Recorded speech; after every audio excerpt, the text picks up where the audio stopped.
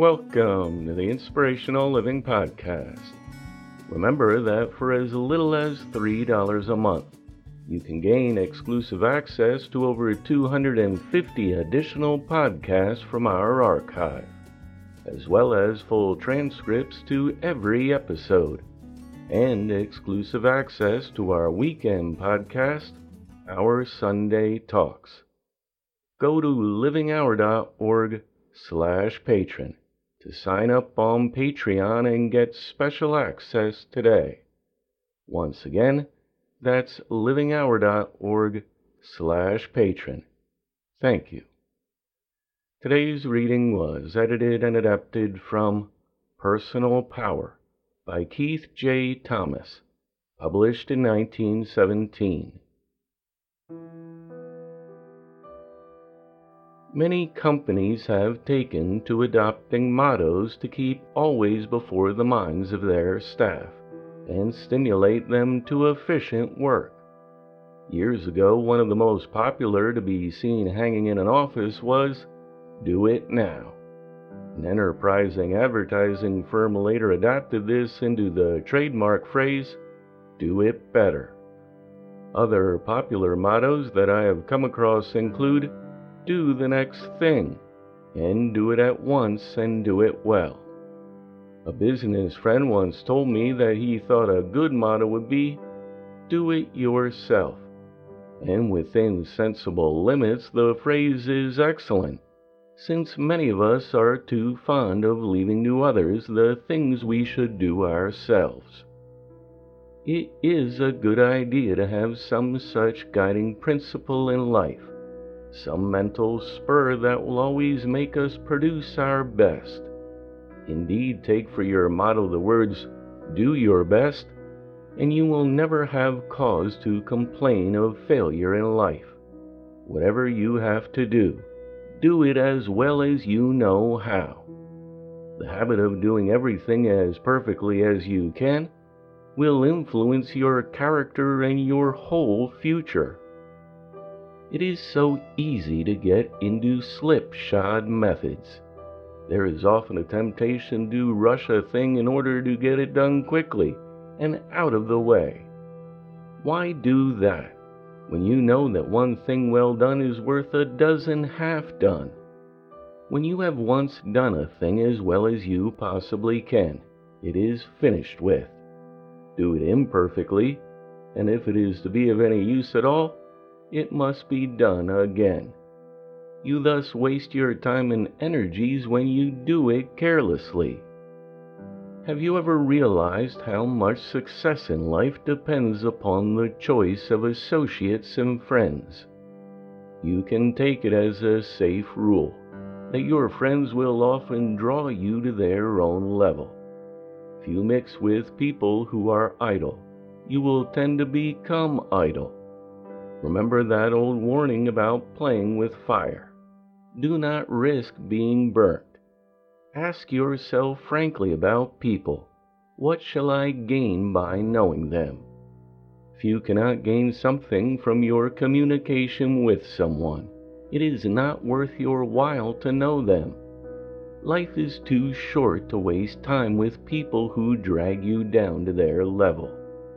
Mix with your intellectual superiors, with the people who can call forth your knowledge and keep your mind active.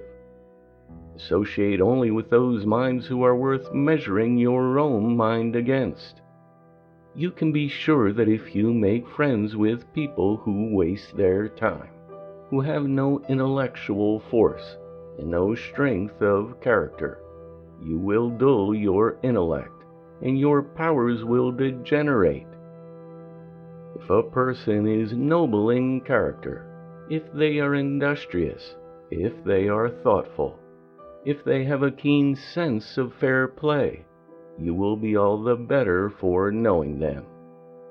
Examine yourself as to whether you will be better for knowing someone, and if you cannot answer in the affirmative, drop their acquaintance. Personally, I have one great friend. My family tells me sometimes that I have spoken just as he does, and his family on occasion have said the same thing. We all acquire forms of speech, thought, and action from each other. One might well say, show me your friends, and I will tell you what sort of person you are.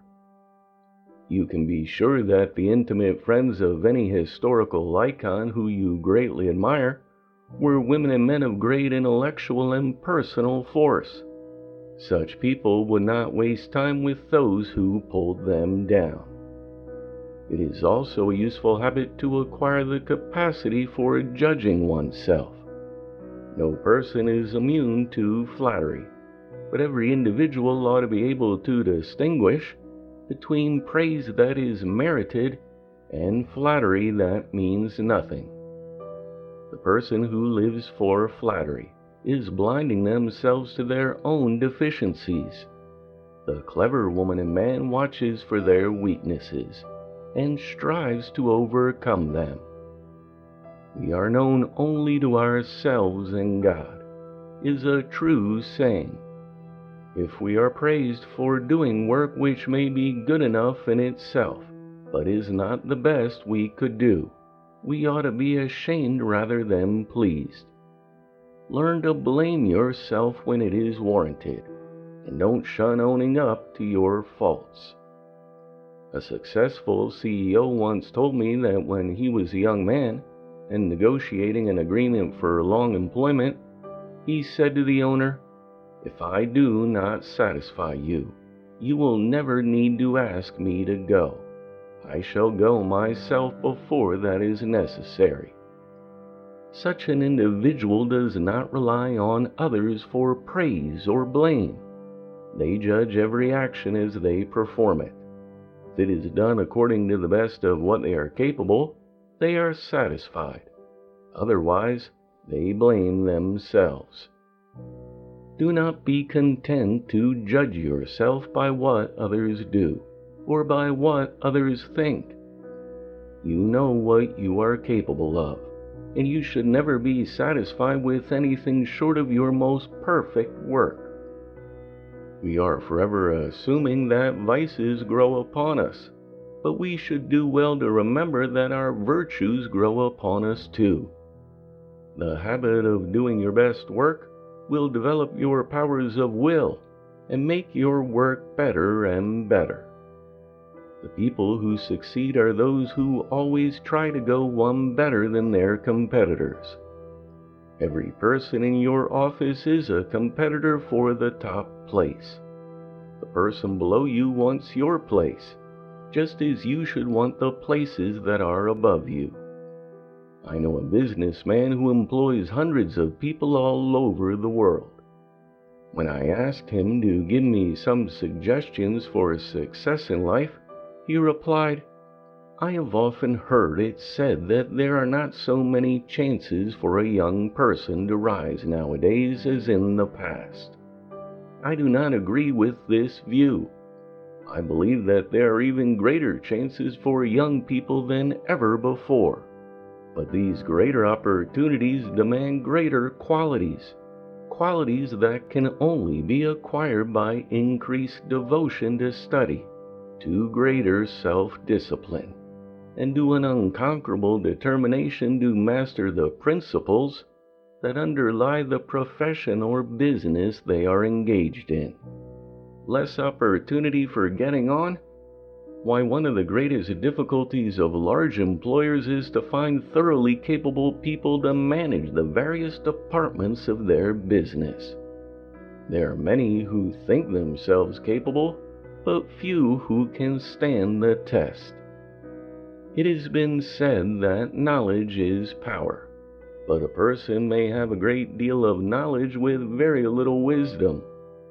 Wisdom, which is distilled knowledge, is undoubtedly a powerful factor in human affairs, and happy is the one who possesses it. Knowledge is no longer a steep mountain which few may climb.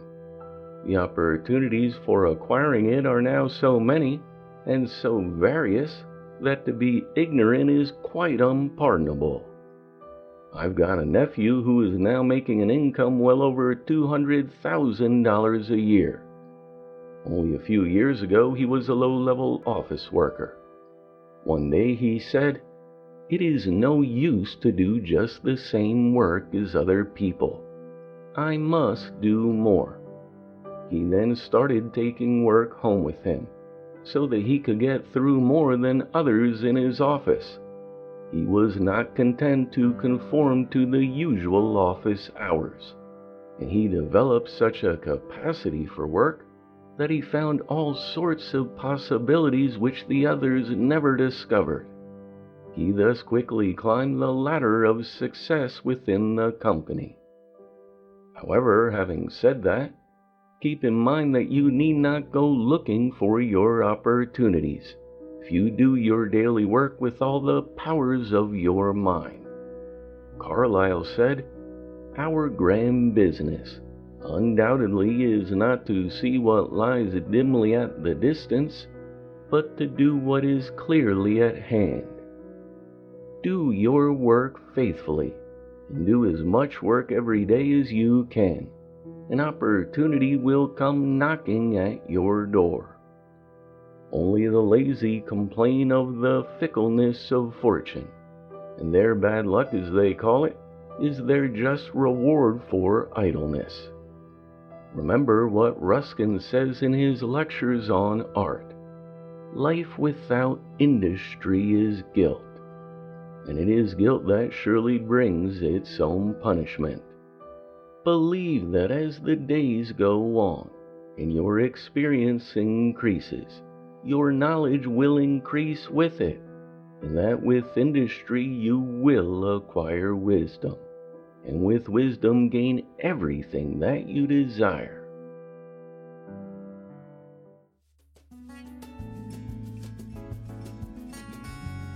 The Inspirational Living Podcast is a production of The Living Hour.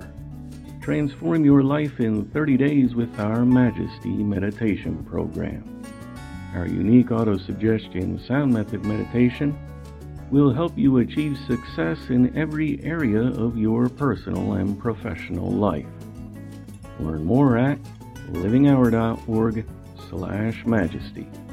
To get 30% off the $11.99 purchase price, use the coupon code INSPIRATION. Thanks for listening. Look forward to talking with you next time.